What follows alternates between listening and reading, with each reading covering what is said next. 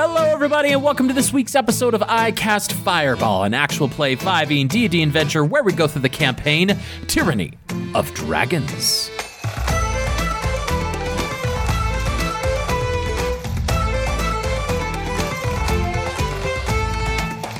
I'm Thomas, your DM for this adventure, and around the table we have... Malamara. Lance Thalen. And Fleeple. Yes, we are one person less today. Josh has left our table. But if you wanted to see a little bit about Ralph, I recommend you go listen to the after credits scene Josh and I recorded in last week's episode. So, just a little teaser for those that turned it off before our outro. But let's get back to the Jank Squad here as they are picking up the pieces from this climatic, dramatic, intense confrontation and moment that was had at Lottie's place, falling out of a 200-foot window into the ocean, surviving the treacherous rocks thanks to Fleeple's wild shape, which somehow Thomas forgets a lot that Fleeple can't do wild shape, and it's such a pleasant surprise when it happens, and the final send-off of Ralph alive. We panned away as the three of you hugged each other on the beach, sort of cradling each other for warmth, but also just taking a breath of fresh air as this event has now been concluded. That is where we are going to join our adventures on this week's episode. So, Lance, Fleeple, Malamara. I'm going to slightly direct the story just to begin here. So we don't have to roleplay you walking up the steps, going through the city of Neverwinter, trying to find a location without too much issue, maybe with a little bit of exhaustion. Lance, you use your knowledge of the city and you find a cozy, average tavern, specifically trying to avoid suspicion. And you go on the northern part of Neverwinter, over the big river, away from Lottie's place, which was more close to the southwest, away from the teleportation circle that brought you to Neverwinter, which is found in the southeastern portion, somewhat near the circus that you had, where the big rift had occurred decades past in Neverwinter. You find yourself bedding down for the night, drying some clothes, warming yourself by the fire, and all of you just breathing in, breathing out, enjoying a nice hot meal of stew. You are left to yourselves to bed for the night, and before you sleep, is there any conversations you wish to have? I am eating as ravenously as I can, so my teeth are a little bit occupied with that at the moment. I don't think so. I don't have anything. I think Lance is just very much in his mind because a lot of things have happened for him. So he's kind of just keeping to himself. Yes. And Mal, you take your sword out and just are looking at it. You're sharpening it absent-mindedly. This weapon doesn't need to be sharpened.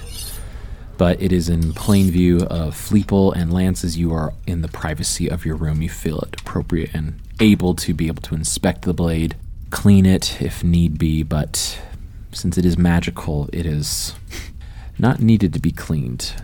But it's something to occupy your mind and occupy your time. Before bed at some point, Malamar would also like to ritually cast Find Familiar and resummon Zaza, since she was destroyed during that battle from Rezmir. What animal? As a pseudo-dragon. Pseudo-dragon again. You poof Zaza into existence. They fly overhead, their blue scales shining brilliantly, and they land on your shoulders and wrap around you and nuzzle into your neck a little bit, as much as they can, accepting your warmth, accepting your company and companionship yet again. Zaza starts licking your cheek after a little while, expectant, and you grab into your pouch and you take out a little treat that you have for her, and she nibbles on it before hopping over to the fire and curling up. If there's nothing else, we will bed down for the night then. For some completely normal dreams, right? Fleeple, Lance, you go to bed, and Mal, as you're going to bed, you put your sword off to the side, and you feel the sword has changed slightly, but maybe not the sword, it's maybe your connection with the sword. And although we don't have an opportunity to describe it now, it is now a +2 magical sword. What? Ooh. Hot dog. You don't hear anything, but you feel the coldness of Air 2 as this realization washes over you. And you remember your previous conversation with him about how he would gift and he would give power unto you. That increases my hit modifier and my damage modifier, right? That's correct. So as we all sleep here, Malamara, I need you to roll me a wisdom saving throw, please. Let's do it. First roll of the night. Ooh, a 6. Okay. Mal, you drift off to sleep. As you are drifting off to sleep, you find your mind reflecting on some of the events that seemed a little hazy at the time. Grabbing onto Rezmir, grappling them, dragging them to the ocean, and those words emanating from you that were not your own. The immolation of Rezmir, and how Air 2 seemed to linger as your rage persisted much longer than it has previously. And it troubles you. It troubles you and causes you to reflect. Your mind drifts off into a deep slumber, and you think back. You almost fall back into memories that you have not thought of for quite some time, because they are painful. Not the memories themselves, but of the people you've lost. And as you're tossing your head a little back and forth, trying not to think about these things, you hear this voice in the distance, very muffled, and like they're trying to reach you, and just saying your name over and over. Malamara! And that last time, it's clear as day, and your eyes snap open. Not in the tavern, but in a very familiar tent with pelts and furs and blankets, with the morning light shining into the tent. And you look up into the face of your grandmother, back in your home encampment. She says to you, Malamara, if you don't get out of bed, you will be late, and I'll have to do your chores for myself yet again. Now get out! And she smacks you with a wooden spoon on the head. Conk, conk. And keeps smacking you until you roll out of bed. Conk, conk, conk. Get up! Get up! All right now, Malamara. All right. Come on, come now, come. And hurry. You're heading off. Now get your things, get your sword, get your whatever you need, but come along. It dawns on you, this isn't a vision. This is a memory. Almost word for word. And yet you felt the wood smack your head yet again. And it's exactly as you remember. But you feel your body, you feel the things around you, and it's visceral and real. As you feel the cold against your green skin, you feel your face. Your fangs are almost shaved down. They are very not pronounced. You're trying to hide them. And you get your clothes on, your stature being a little less than as you went to sleep last night. It's starting to feel less like a memory and more like a reality. Like, this is who you are. This is your day. This is Malamara, you are a member of Kiefki, your clan at the spine of the world. Village life starts early, so she reaches over at the foot of her bed, would be her staff, her long wooden staff with a stone point on it that has different feathers and different trophies from previous kills. She grabs her sack that's always by the foot of her bed. It has a bedroll, it has extra clothes, extra rations, a couple of different scents ready to go out on a moment's notice out to her hunting blind if necessary. Instinctively, she reaches for the sword actually strapped to her back underneath her cloak. Does she have the gift from Ertu? Instinctively, you're grabbing your sack, your stone point, you're doing that, you grab to your side, and you feel something there. And you look, and you don't remember getting this sword.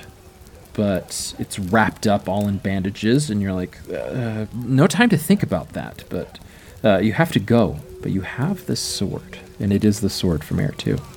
You rush out, and there is a bustle. As you said, clan life starts early, and it is well past early morning, and the food, the breakfast, and is almost getting tossed out. You quickly rush and you run over there, and you grab a bowl of something, and this woman just looks at you, and she smacks your hand with the spoon. She goes, "Malamara, sleeping in. You'll be the death of the clan of us all, Malamara. Come now, finish up your meal. Finish it up." Who is it, Mal? Or Mickey? This is Hildy.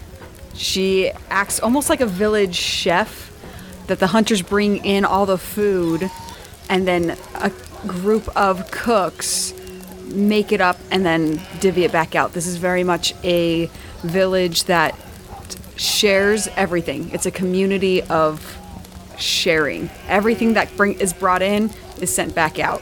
And not only is she a cook from this particular meal, that's just her responsibility this morning. She's the head matron of the entire Kiefki clan. And so her words, while harsh, maybe not hold a lot of weight, but you can't really stand up to the head matron here.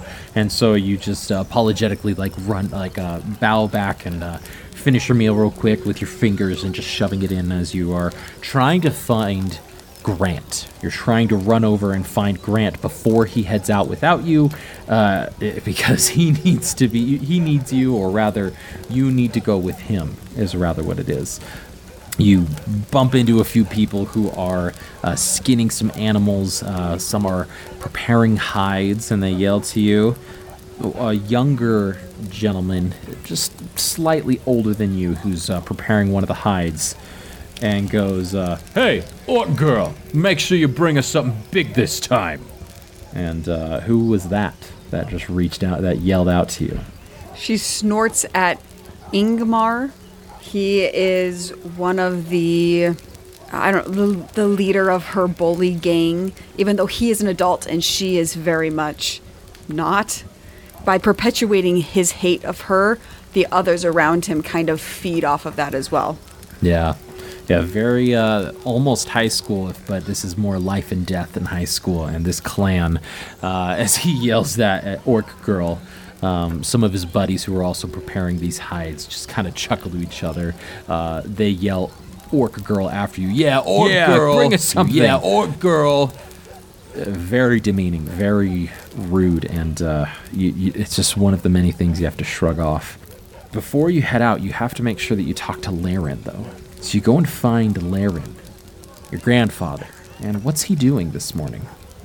At a certain point in the Kiefki, it is not, your bodies are just not able to go out on the hunts and be able to go out and serve a purpose outside of the village. And so within it, they have to find different, almost daily tasks to be working on. And Laren has always been very gifted with carving. And so he carves a lot of the almost weapon maintenance. He does staffs of spears and he does tent poles, but he also digs into the art of the camp. in sociology, you have once food and shelter are taken care of, then you start to be able to decorate. And so as much as he does the practical things, he is one of the foremost artists of the Kiefki currently. And as you walk up to him, he has finished some of the other more necessary items, and you see him carving a small little totem, actually. A totem. Now, what is the Kiefki? Is that representative of something? Is that an animal, or...? The Kiefki means the claw. And so the claw of the dragon. That is, it's foremost hunting, it's for its protection, it's for its attack. And so to have life and to give life, you have to protect it. And in a dragon, that is one of its biggest weapons for protection.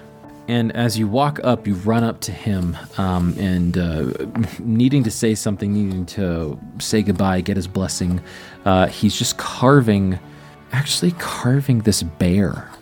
And it's very pretty. It's very beautiful. But it's this totem, this bear totem, that he is finishing. And you see next to him there are other totems as well. The eagle, a little dragon bust as well. But there's other totems that are recognizable to you that are unfinished. He's just happening to finishing up this bear totem in particular.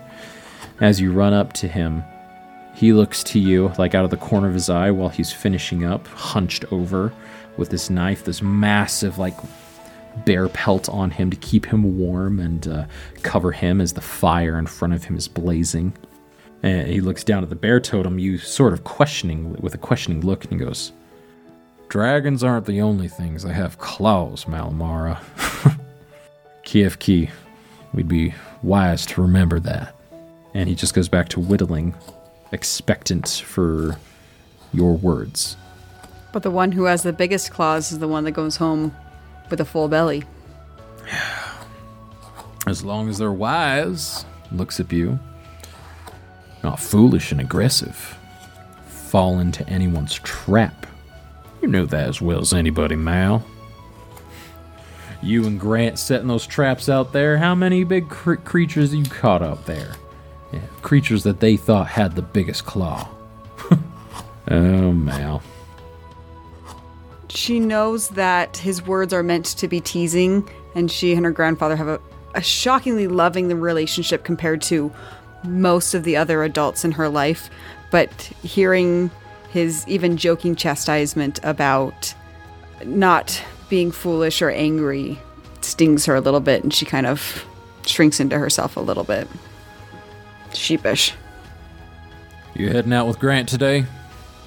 We are. We're going to hit the Northern Ridge.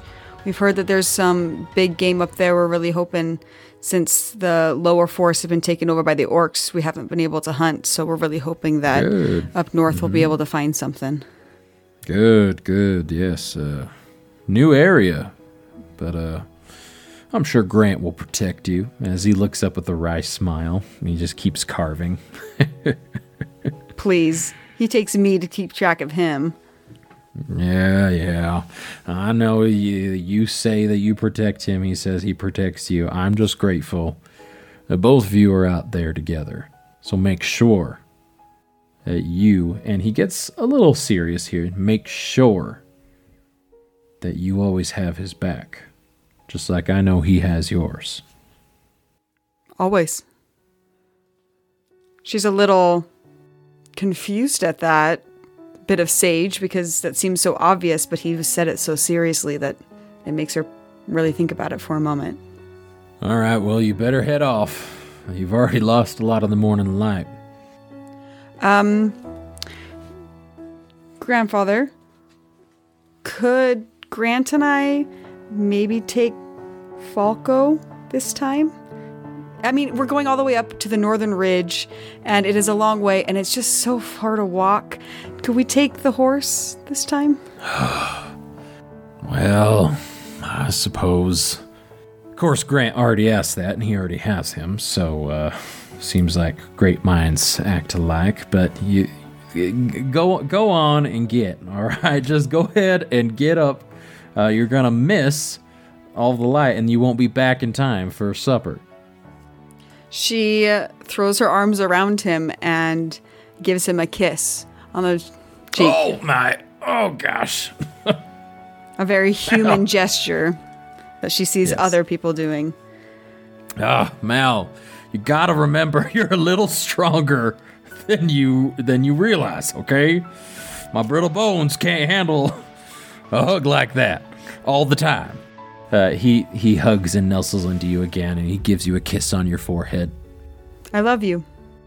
And this feeling of the importance of saying that washes over her. She doesn't know why, but in this moment, something that she can't quite put her finger on makes it seem like that's the most important thing that she could possibly say to him.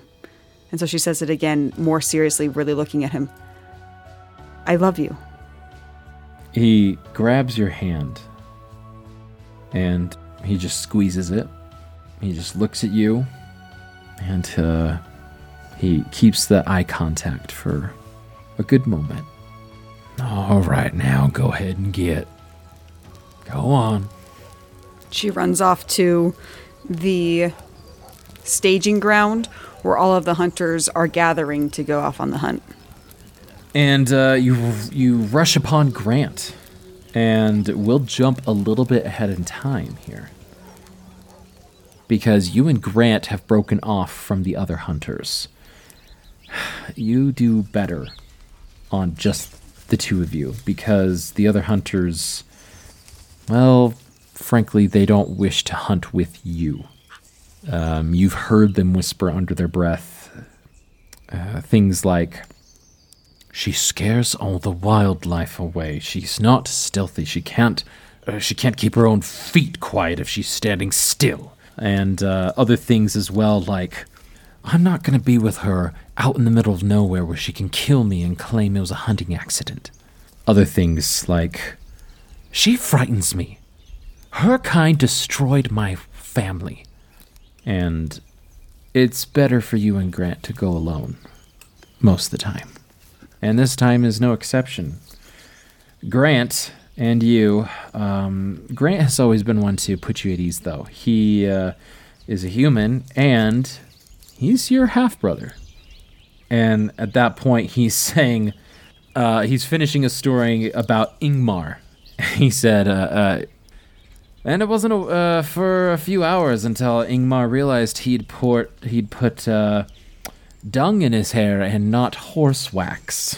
You didn't. I did. All right. Grant, that's amazing. Yeah, it was pretty great. It was one of my better moments, I'll say that.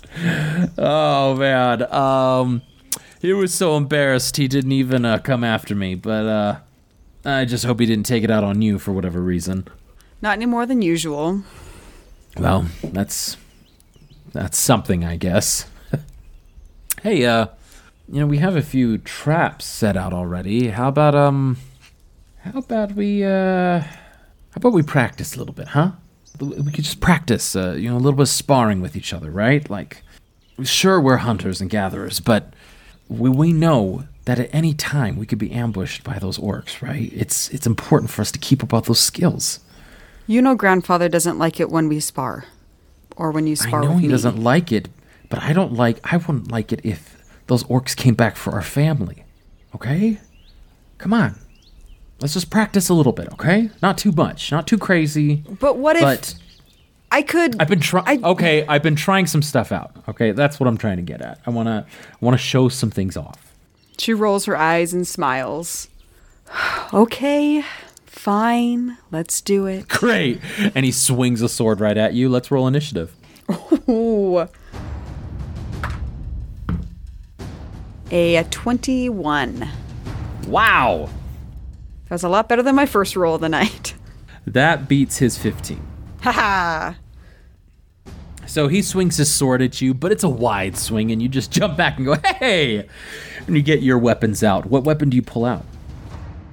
In her memory, she reaches out for her spear, and that's what her deja vu tells her she should do next. But as she reaches out and grips the air instead of her spear, she finds that her other hand has drifted back and is unsheathing that long blade almost by itself. Oh, pulling out the heavy ones. All right. I've got one too. And he's pulling out this massive great axe that he's wielding with both hands. And he's very strong. He is stronger than you. And he is one-handing this with a little flourish and back and forth. And he smacks it into the snow. The impact alone is enough. And he goes, all right. Let's just keep it a little bit civil, all right? Mm-hmm, sure. I see you've been practicing behind my back. I saw that flurry. Well, it's your go, Mal. What are you going to do? She is going to do a flurry with her blade as well, and then thrust at Grant in a very easy parry. It should be very easy for him to parry it away. Okay, go ahead and roll an attack. That's it was a 15. 15, that is a hit, actually. So go ahead and roll damage. 10 points of damage. Ooh, okay, so you do some 10 points of damage to him. He goes, whoa! All right. Okay. And it's just some blood, a little bit of blood. Maybe you need to swing your axe a little harder. As he says, whoa, okay, all right. And he goes, how about this? It was actually, he's going to be performing a feinting attack from the Battle Master maneuvers. And he's going to use his bonus action to feint, and he has advantage against you now. Huh. Which was good because he rolled a 2 on the first one. Does a 21 hit? It sure does. Okay, so what he gets to do now is he gets to roll damage plus his superiority die that he expended here, which I believe is a D10. Nope. D8. New class, who dis? I like that you did a whole new class for this. I did. I have to figure out players' abilities as well. So his superiority die, he rolls a 5 on the die, and then he's going to roll damage, which is going to be another 5 plus 3. So that's 13 points of slashing damage. So he goes that and he goes, ha ha, and he sort of kicks you back and goes, how do you like that, huh? How do you like that? And he's just kind of fancy footwork around you. You can't see where I'm hitting you from. You can't see me at all. And as much as she enjoys his taunting, she starts to get a little upset. She starts to get a little angry. And the sword that she's holding starts to smoke that inky blackness a little bit. Okay, well, it's your turn. 12. 12. As you roll a 12, it does not hit. And you start, which makes sense, you're starting to get a little ruffled. You're starting to get a little rageful. And you're not used to your rage. It's very foreign to you, and you've been told, hide it, push it. Conceal, don't feel. Don't let it show. So yeah, you're pushing it down, and as a result, it's just you're not focused in. You're not focused. And that's why you're swinging wildly, and he goes, He's then going to take his turn, unless you'd like to do something else on your turn with your bonus action or movement. With swinging wide, the blades just goes right over his head. And even though she's holding back, it's still irritating that he didn't even try to block it. He didn't even try to leap away. He just was standing there, and I just fully missed. With his reaction, he's actually going to perform a riposte. And because you missed, he goes, I gotcha! And he's going to spend a superiority die again to make a melee attack against you here to see if he can get you. Does a 16 hit? It does not. You're able to block it, thankfully. You're getting your senses. You're trying to sharpen your mind senses back into this. And you're like, okay, I'm back in it. And he goes, I almost had you there. You can finish your turn out if you'd like. As that anger is starting to grow, that inky blackness that's on the sword surges up her arm and down across the ground. and slowly starts circling Grant's legs as, unbeknownst to her, she casts Hex on him. Ooh, okay. With her bonus action. And as he's dancing, the inky blackness is dancing with him back and forth. And he is not speaking now. He is just he's gonna go at you and go, ah! And just sort of like do this yell, this battle cry, but more of like a focusing in, like, Hua! And he's gonna try and perform a pushing attack. But before he can do that, he has to try to hit you. Oh, 22 to hit. That hits. Okay, so now that he's hit you, he's going to expend a superiority die. This is his third one that he's using to try and push you back. So damage is going to be 14 points of damage, and then you have to succeed on a strength saving throw here. That's a 22. Okay, so that's a success. He tries to, he attacks you. He actually gets some skin, but most of the damage you're doing is, although it's technically slashing damage, it's more good-natured, like, let's beat each other up bludgeoning-wise, and, like, let's not, like, leave cuts exposed to the elements and things like that. So he hits you with the butt of his great axe here, but against your armor, he does come down against it, trying to push you back, and then he jumps in the air and tries to kick you. But as he kicks you, you just block him with your arms, so you don't get pushed back, and he just stands in place. And he goes, all right. He's going to take a second wind at this point and just take in, and he goes, all right. And that's going to be his bonus action. He's going to heal. Well, he only heals 5 health points. I rolled a 1 on the die. Oh, no. That's never good. Oh, well. Ones are never good. He's only taken 10 damage so far, so we're good there. All right, and it goes to you.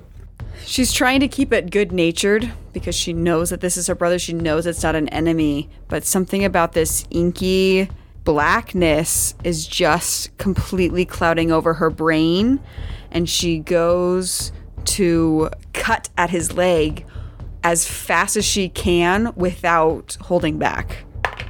Okay. And I rolled a 17.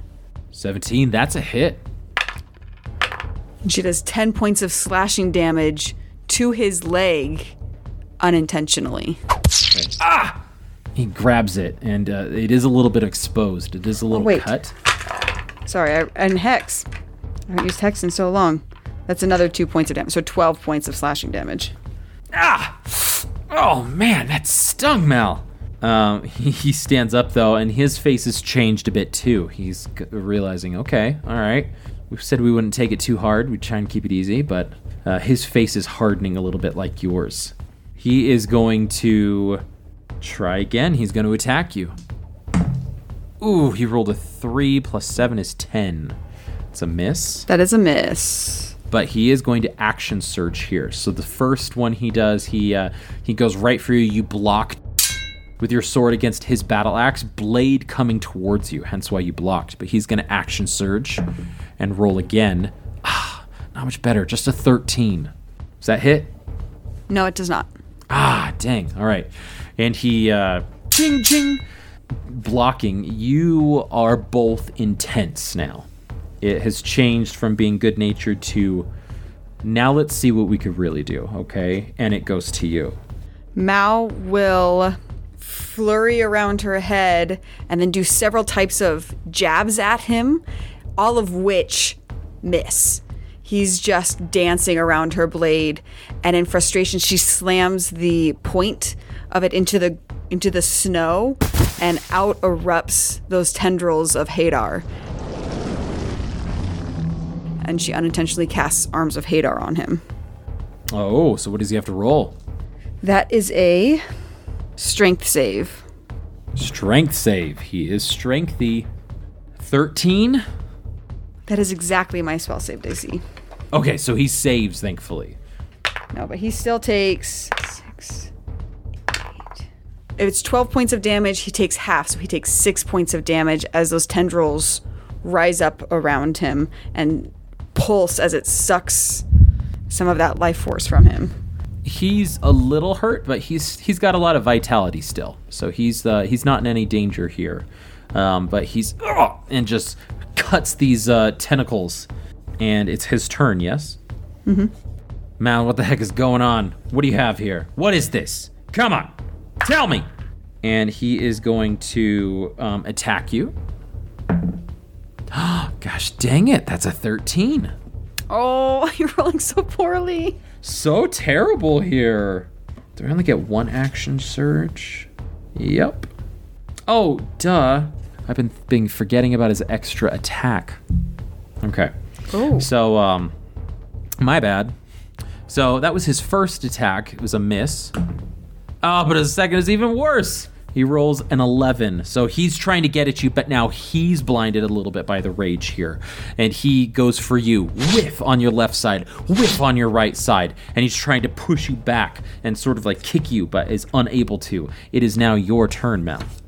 Being in battle, she is now completely blinded to the fact that Grant is her brother and not her enemy. All she sees before her is an opponent. Her eyes black over with this rage that she usually keeps so contained and so in control and so pushed down, just really bubbles to the surface. And so that hex around that was dancing around Grant actually floods down and spreads out across the snow, leaving visible prints in the snow as she drops it, and she enters a full rage as a bonus action. And she recklessly attacks with that blade and just takes slice at him, even though it's only one attack. Mm-hmm. Yeah, go for it. That's like a 24, 25 to hit. 24 is a hit. That's 18 slashing damage as she just blindly is starting to hack at him, no longer training, no longer lightheartedly, really slashing at him and getting lost in the rage herself. With that, he yells out to you at the end of your turn and goes, Mal, snap out of it. Come on. Mal. And he's going to feint again and roll with advantage here. You would already get advantage because I attacked recklessly. Okay. Then he's not going to worry about that. He is then instead going to Great Weapon Master attack you. That's a 19 to hit. Because the -5, I rolled a 24 -5, so that's going to be +10 to the damage here.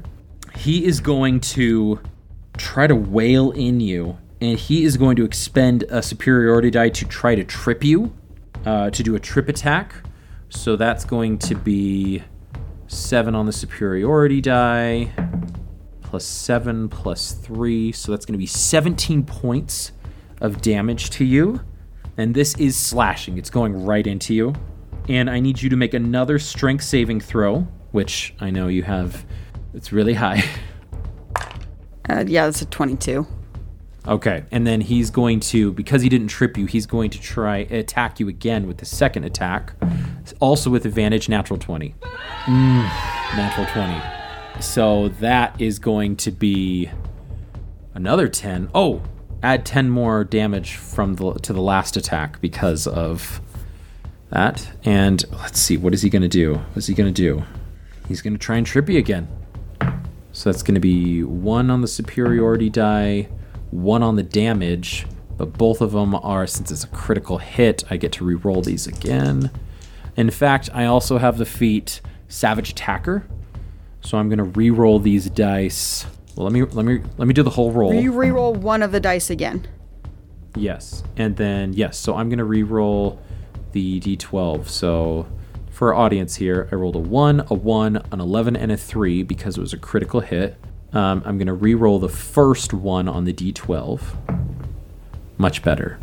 9 plus 1 is 10, plus 11 is 21, plus 3 is 24, plus 10 is 34 damage to you from that critical hit. You still up? No. Okay. And so he pushes you down to the ground. You are unconscious. And as you fade in and out, he just calls to you, distorted. And you come to, having taken a crap load of damage. Oh, I have a relentless endurance, so instead of going to 0, I drop to 1. So you drop to 1, you come back, and he just goes, Mal, stop, Mal. As you're trying to get back up, your hex is gone, your Hadar is gone, the imprints in the snow. He's thrown his weapon off to the side, and he's grabbing your face, and he goes, look at me, Mal, look at me, Mal, breathe with me. And she has that sword in her hand. She's still raging, and she still has Ertu's sword, and just heavily breathing that. And she, is looking, even though Grant is right in her face, she's, staring right through him as that rage is just surging inside of her. And finally, all of that damage and all of that, this entire thing, something clicks in her brain that she is out of control. And she literally opens her hands and lets that sword drop to the snow. And as it lands, it expends another burst of that black inkiness right back into the sword, and she falls back into the snow and just lays there and breathes until she calms herself down. Just I told you that was a bad idea. Yeah, next time how about we listen to you, okay? That was a little bit further than I wanted to take it, and I'm sorry. I was out of line for me. He gets a salve, and he starts rubbing it not only on him, but he starts tending to some of your wounds. And he goes, "Just let me take care of it, okay?" And Mal, Grandpa tells you that your rage is not to give into it, right? That you're two parts of very different worlds, human, orc, and that it's your choice to decide which one you want to live in. And he just pauses and lets that hang in the air, and he stops moving for a little bit. And he pauses so much it brings attention to it, and you look over to him, and he just says, I'm just saying, I'm not sure you have to choose between the two of them, but maybe just choose the good things from both of them, okay?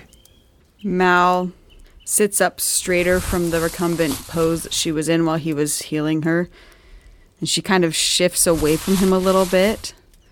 She goes, there is nothing good about my orc side. And then she spits into the snow, spits some blood into the snow next to her. That's how we got here. Look at us. The only good is human. His mouth is pursed as he's slowly nodding his head back and forth, looking down into the snow. Well, Garrett's gonna kill us if we don't probably check on some of our traps, right? Yeah. And she'll whistle for her real pseudo-dragon, Zaza, to circle down as Grant does the same for his red dragon, pseudo-dragon. We jump to a horrific moment in time, because as you and Grant were getting a pretty good haul from all of your traps, it caused you to be late, and so you were unable to meet up with the other hunting party members, and so you had to camp out at night. And the next morning, when you go to the camp, your clan, KFK, the clan is destroyed, and you don't need everything described to you. You know that the wash basins are turned over. You know that the huts have been singed through with fire. You look away from the faces that look back at you empty and lifeless. And Grant hollow at this. Something seems to have left him, as it might affect any sane person. All that he's filled with is anger and rage. And before he turns off yelling about how the orcs did this, how the orcs burned down the village, how you should have been here, how you could have done something, Mal, because you actually have some strength compared to everybody else. He gets on the horse and he turns to you and says, well, are you coming? Mal looks at the hand that Grant is offering to her to pull her up onto the horse. And she knocks it away and goes, What? What are you gonna do? You think you're gonna go kill an entire orc army by yourself? Our parents are dead. Our clan is dead because of those monsters. All they know, as he points over to the ridge to the south where the orcs possibly are, all they know is mindless violence. They feel nothing, they care about nothing, and they can't help it. It's in their nature. And for the first time in Mal's life, she can see herself reflected back in Grant's eyes. And quietly she says, My nature, you mean? And as they're glaring at each other, Grant does not deny it. He's looking at her like she's one of them, like that mindless, emotionless monster. And he pulls his hand away, staring at you, tears streaming down his face. You should have saved them, Mal. And he gallops away, leaving you alone amidst the remnants of the KFK clan. The ground in the spine of the world is too frozen to dig graves. And because the KFK, like many other nomadic tribes of the area, are by nature nomadic. And so having a physical grave does nothing. And so as a burial ritual, many of the nomadic tribes build funeral pyres. And so over the next several hours, Malamara gathers all of the kindling that she can, all of the burnt canvases, all of the wood stock that they had, and builds up these funeral pyres. And one by one, she pulls every man, woman, and child that she has ever known in her entire life onto these funeral pyres. And the very last thing she can bring herself to do, she picks up the bodies of her grandparents and lays them to rest on the last two pyres. And they're just stacks and stacks of bodies as everybody in her entire world is now on these pyres. And she sets them alight. And she watches them burn all night. That smoke and the feel of the heat of the flames searing into her very nature as she watches everything she's ever known go up in smoke. As her grandparents' bodies catch fire, she sits down on a stump a bit away from the pyres and lets them burn completely out all night. And as the sun rises that next morning, the cinders of those fires are still burning. And Malamara has clutched in her hand the carving knife that her grandfather always used on all of the carvings that he did for the village. And Mal, exhaustion takes you. You pass out right then and there, not caring if you live, not caring if you die. And you drift off blessedly to sleep, to nothingness. Not for long, though, because you're almost rustled awake as someone trips over your body. You sit up from your laying position, and hand immediately goes to your sword, and everything is dark around you. The person that trips over you goes, Oh, please forgive me. Please forgive me. Please forgive me, devil. I didn't mean anything by it. And starts to almost crawl back away from you. And you just stare at them, but it's hard to make them out. You wouldn't be able to make them out if you didn't have dark vision, because this room is barely lit. And all you see are strangers around you. Some human, tieflings, halflings, a gnome. You just see strangers. And an older gentleman in some patchwork armor comes up to you and goes, Hey, Devil, you're up next. They'll be coming for you. You might want to prepare yourself. Mal rubs her eyes and tries to help her dark vision refocus.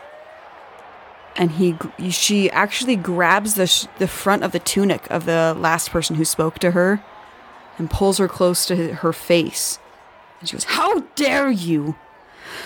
And she knows what that rage can do, especially having this recent memory of the demise of her tribe because of her rage.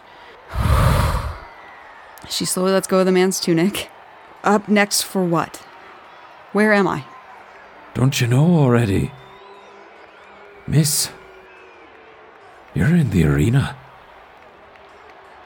We're going to cut away from Mal there.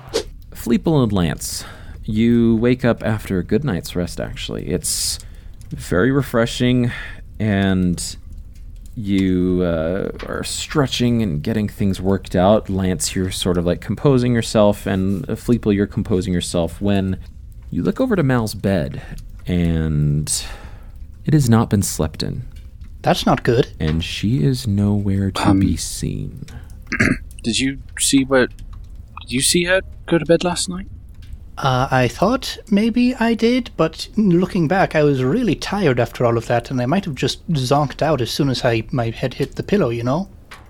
As both of you go downstairs and you ask the tavern keep, the tavern keep goes, half-orc lady? Big old sword? Yeah, she left, before we even closed down last night, and I haven't seen her since. She was looking awfully strange, though, and, everybody kind of gave her a wide berth.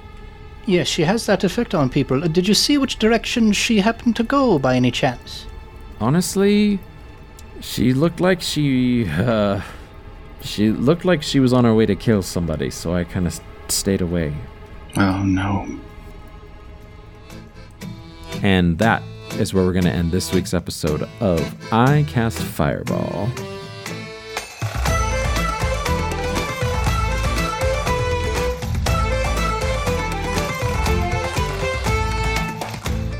That's news to me. Mm-hmm. We had a Mal-heavy episode, folks. Woo! Got some fun stuff going on there. Super fun. Where did Mal go? What's she doing? Did she kill somebody? It's likely, but let's not assume here. Let's find out. I mean, just given Mal's track record of dealing with hostages and whatnot. Well, we will find out, hopefully definitively, on the next episode of I Cast Fireball. I want to thank all my players here, especially Ned and Jacob, for taking a backseat this episode so that Mal could really come to the forefront here. So thank you for taking that moment and taking that time. But I want to thank you, listeners, as well, for giving us a shot, giving us a chance, and following along on this wonderful adventure. We are so stoked to give you more fun backstory, fun content just into this adventure, and we hope you like where we're going in the next direction. If you do like where we're going, please leave us a review on the podcatcher of your choice. You can let us know things that you like, elements you're wanting to see in the show as well. You can also shoot us an email at icastfireball2020@gmail.com to also get those things going.